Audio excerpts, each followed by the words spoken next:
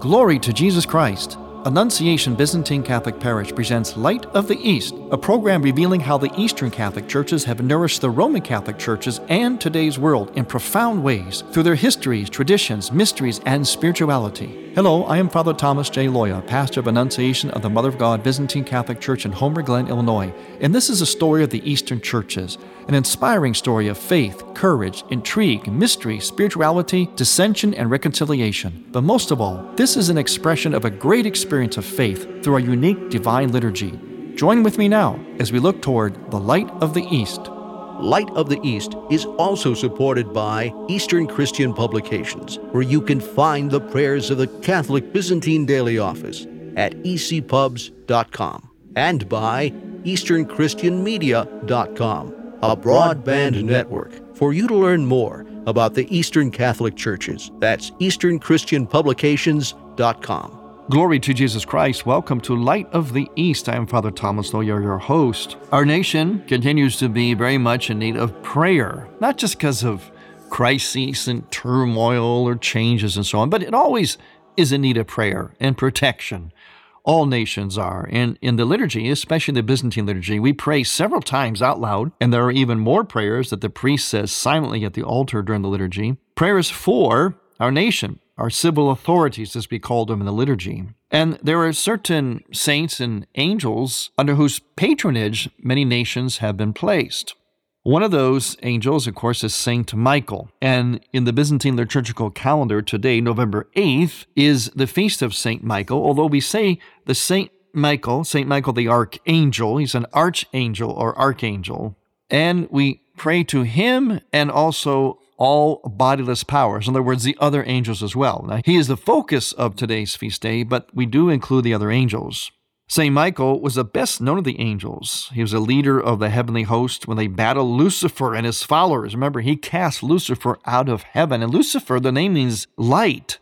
Lucifer was a great, great angel, magnificent angel, but he got too arrogant, too prideful, turned against God, and he was cast out of heaven by Michael. 4 times St. Michael is named in the Scriptures. In the book of Daniel, chapter 10, verse 13, it says, "But the princes," that is the guardian angel of Persia, "of the king of the Persians resisted me 21 days, and behold, Michael, one of the chief princes, came to help me."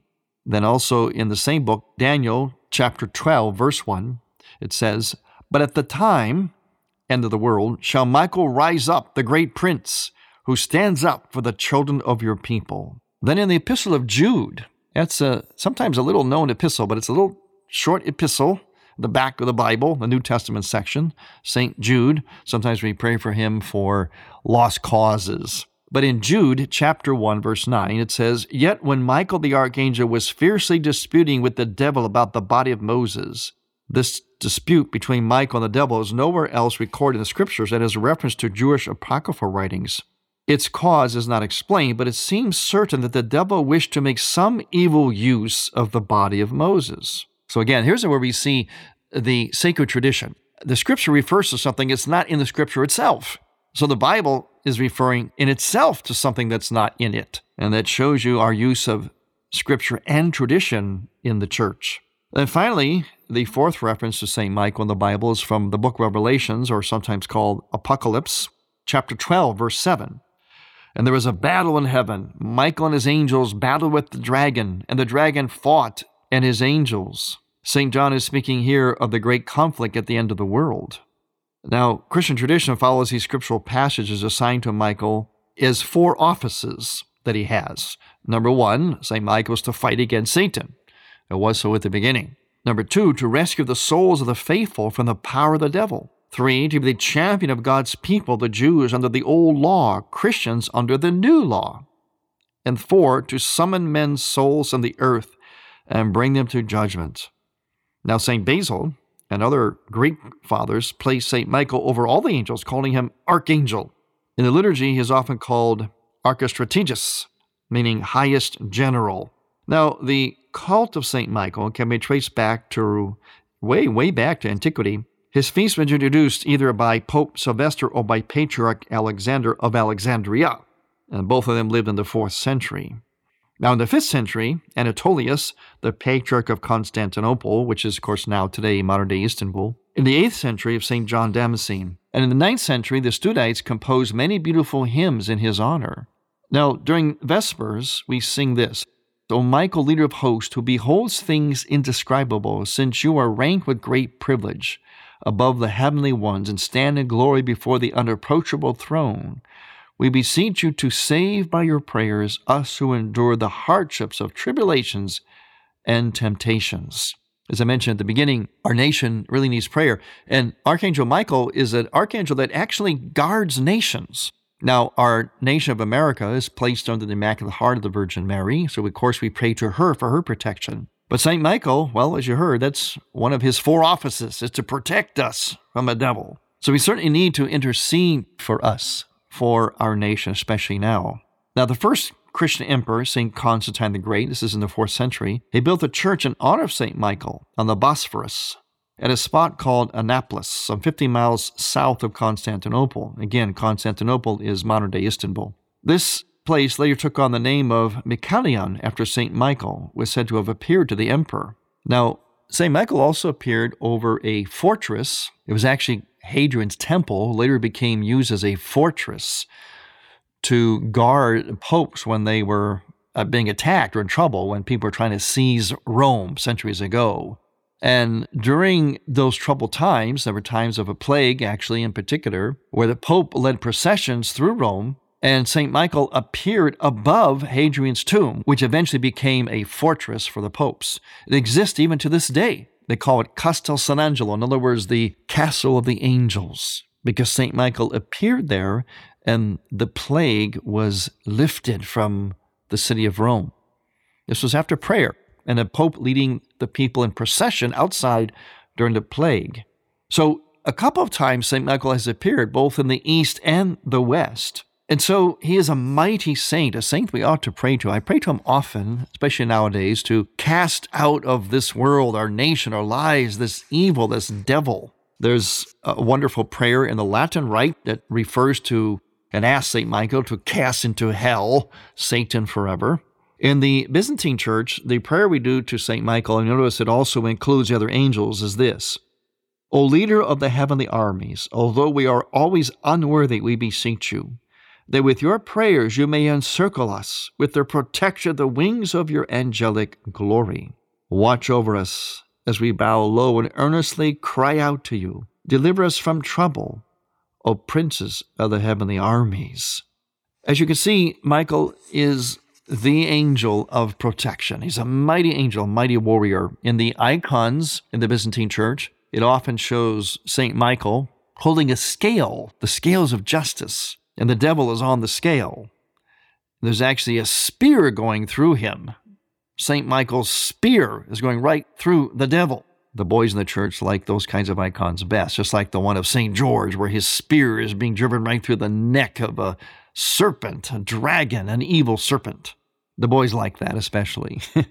So we can be pretty dramatic in our iconography, but the point in both icons of George and St. Michael, where they're driving a spear through the devil and also a symbol of the devil, a serpent, the meaning there, of course, the reassurance there is that these heavenly bodies, through God's grace and order, through God's command, God's design, God's will, they triumph over evil, even to the point of being depicted stabbing the devil, or stabbing a symbol of the devil, a serpent, in the case of the icon of St. George. We have many parishes in the Byzantine churches named after St. Michael. He's a very, very popular saint, very powerful saint. And I highly advise that we turn to him now, because remember, he guards nations. He is the leader of the heavenly armies, and he guards nations.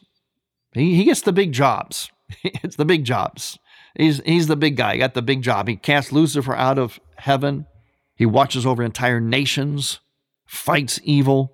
He's a great one to pray to. And that's who we pray to along with the other angels, but especially him on this day, November 8th, in the Byzantine liturgical calendar.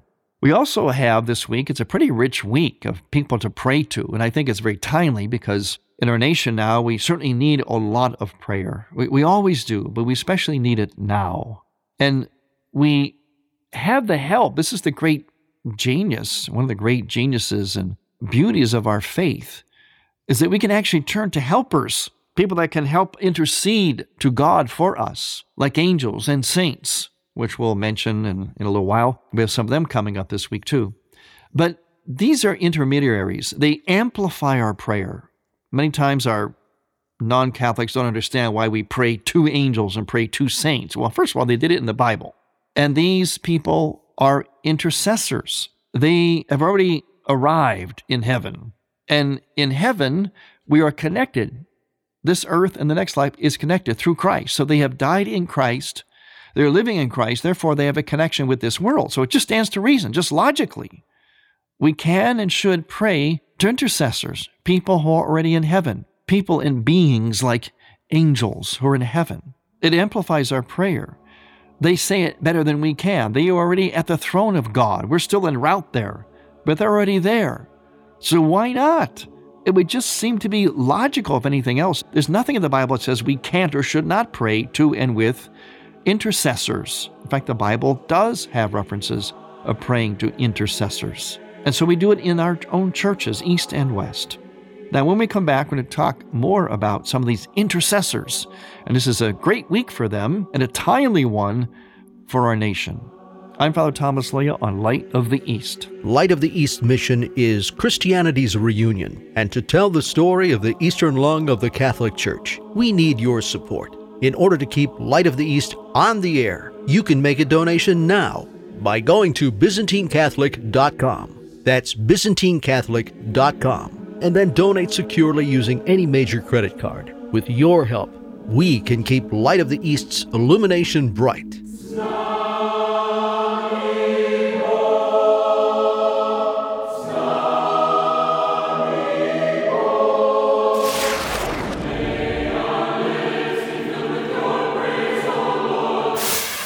You are listening to the Choirs of Annunciation Byzantine Catholic Church under the direction of Timothy Woods in Homer Glen, Illinois. This is the music you hear on Light of the East and is sung during the sacred liturgy at Annunciation Byzantine Catholic Parish. Order online at ByzantineCatholic.com. All we ask is a donation of $15 or more, which includes shipping and handling, to Annunciation Parish for each Theosis CD. Send a check made out to Annunciation Parish at 14610 Wilcook Road, Homer Glen, Illinois, 60491. And may God grant you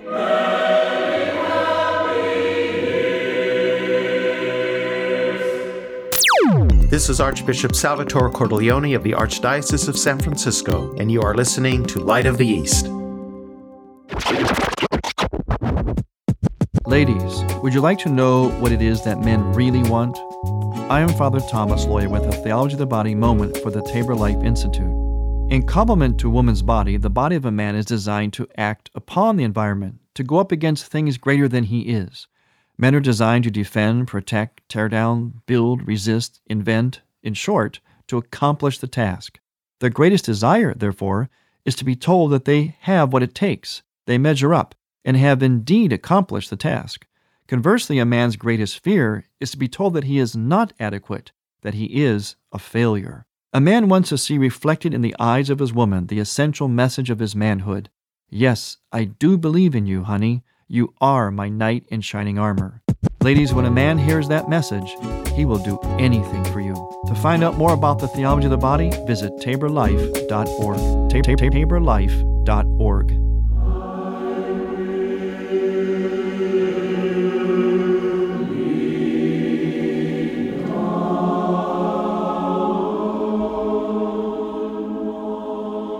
Glory to Jesus Christ. Welcome back to Light of the East. I am Father Thomas Loya, your host on this very special week of intercessors, both powerful angels and powerful saint Byzantine liturgical calendar. And it is timely and providential for two reasons. One, because our nation is in a place that needs lots of prayer, a lot of intercessory prayer. And remember, intercessory prayer amplifies our prayer.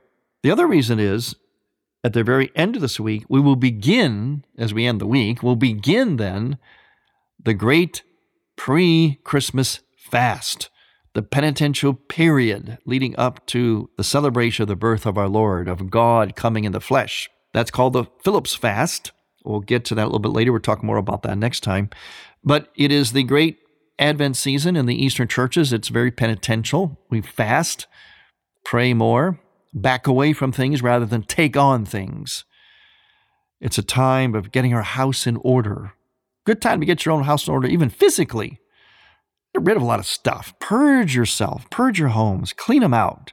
Because you're going to take on a lot anyway. It just happens at this time of year with gifts and so on. But we live with a lot of excess. We have to learn more from the saints.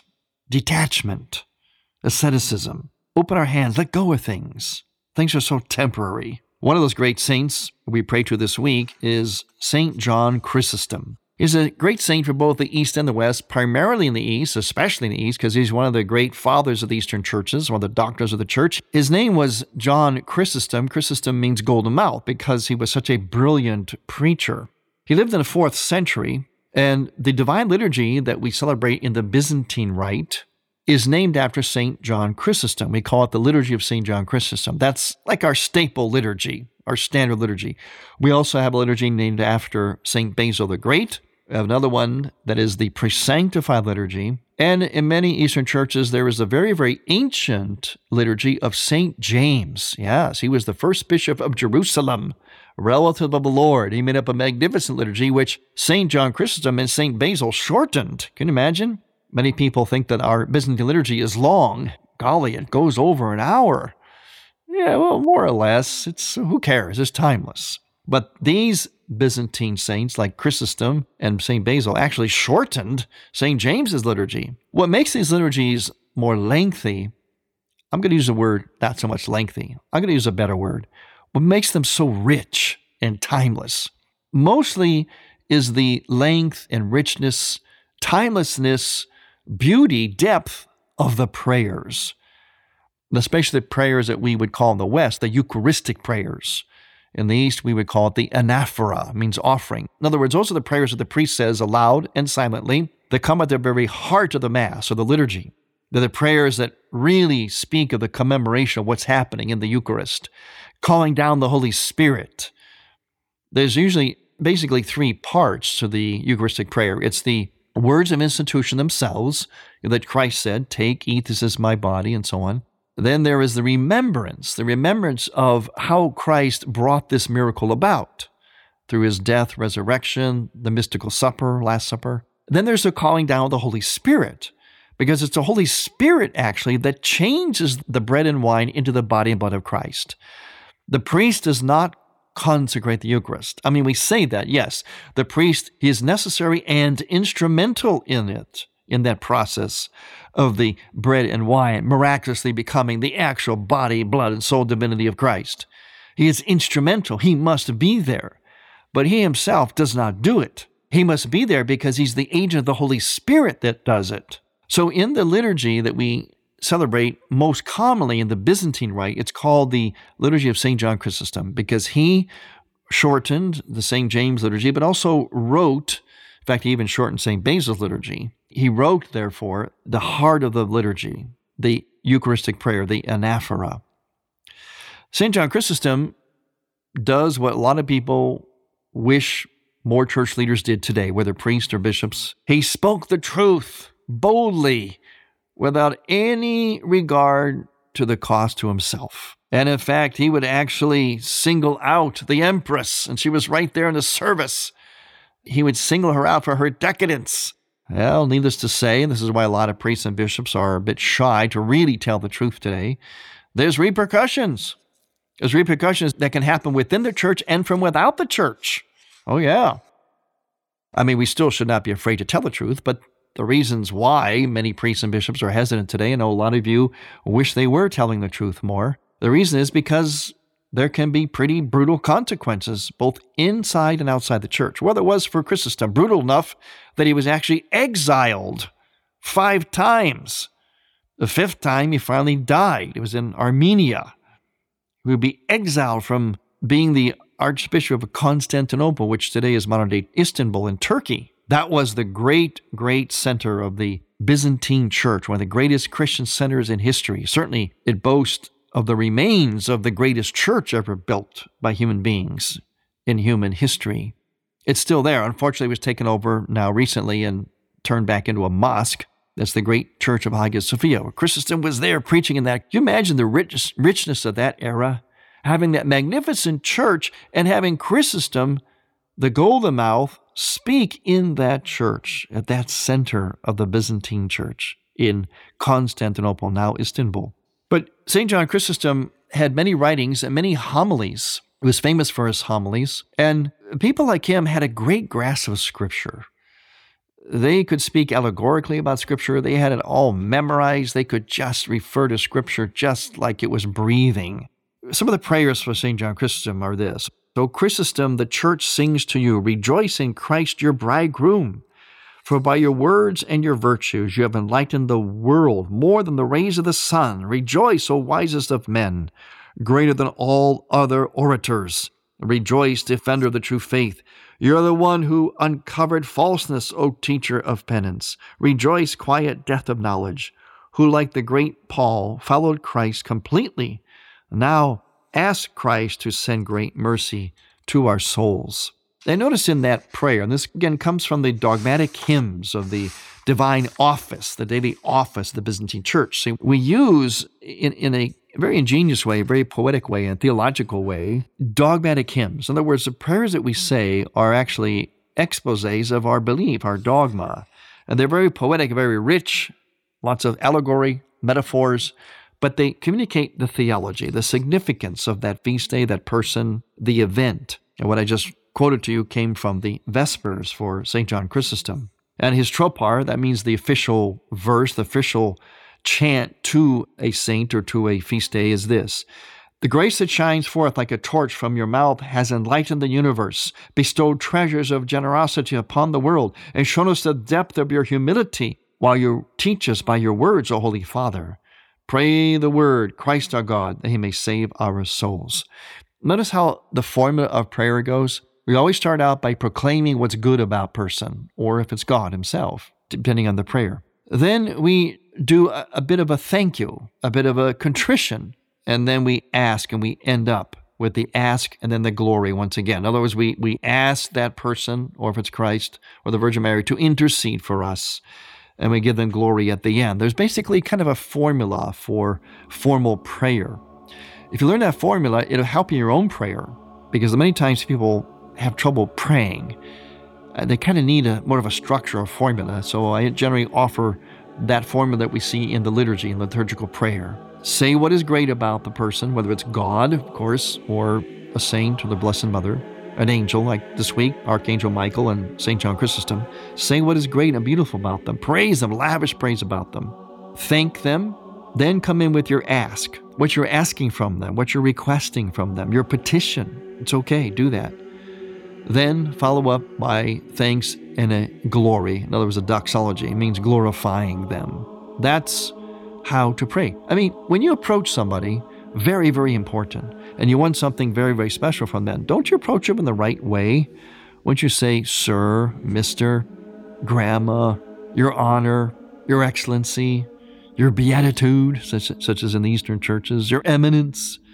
Wouldn't you say that if you were approaching someone who you knew had a very special status and you wanted something from them very special? Same thing when in prayer then. Just don't pray any old way. Pray with the way that is appropriate to the person you're speaking to and the honor and dignity of your request. See, your repentance, your honor and dignity of your request has a value in itself as well. So you want to treat it that way. You're addressing somebody special with something special. You're asking something special. So use special words, that special structure. I guarantee you, it'll improve your life of prayer. as do all the saints to whom we pray, especially this week. St. Michael the Archangel, St. John Chrysostom, and there's a couple more we didn't get to, St. Josaphat and St. Philip. We'll talk more about getting into this Advent season, this preparation period in the Byzantine Church next time. I'm Father Thomas Loya on Light of the East. To hear Light of the East again, visit ByzantineCatholic.com and click on the Features and Programs tab. And on iTunes. Thank you for listening to Light of the East. We encourage you to tell a friend about Light of the East and to visit ByzantineCatholic.com. Light of the East is produced by ADC Media.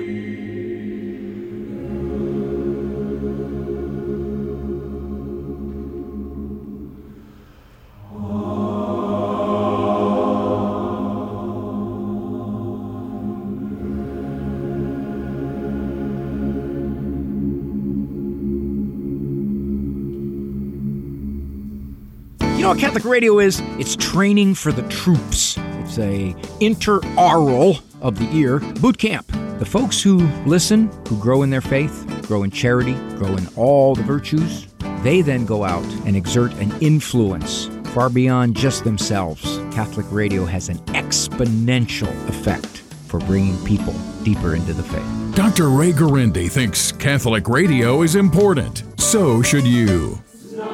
Thank you for listening. Next week, we will return to the Light of the East. To learn more about Annunciation Byzantine Catholic Parish, visit our website, ByzantineCatholic.com, where you will also find an archive of all of our programs. In order to continue Light of the East with its mission of Christianity's reunion, we need your support with a donation. Any amount will be a blessing. Please make out a check to Light of the East Radio and send it to Light of the East, 14610 Will Cook Road, Homer Glen, Illinois, 60491. That's Light of the East, 14610 Will Cook Road, spelled WILL-COOK Road, Homer Glen, Illinois. Or donate online on the homepage of ByzantineCatholic.com. From the Light of the East, a new dawn of unity is in sight. God bless you, go with God, and may God grant you many happy years.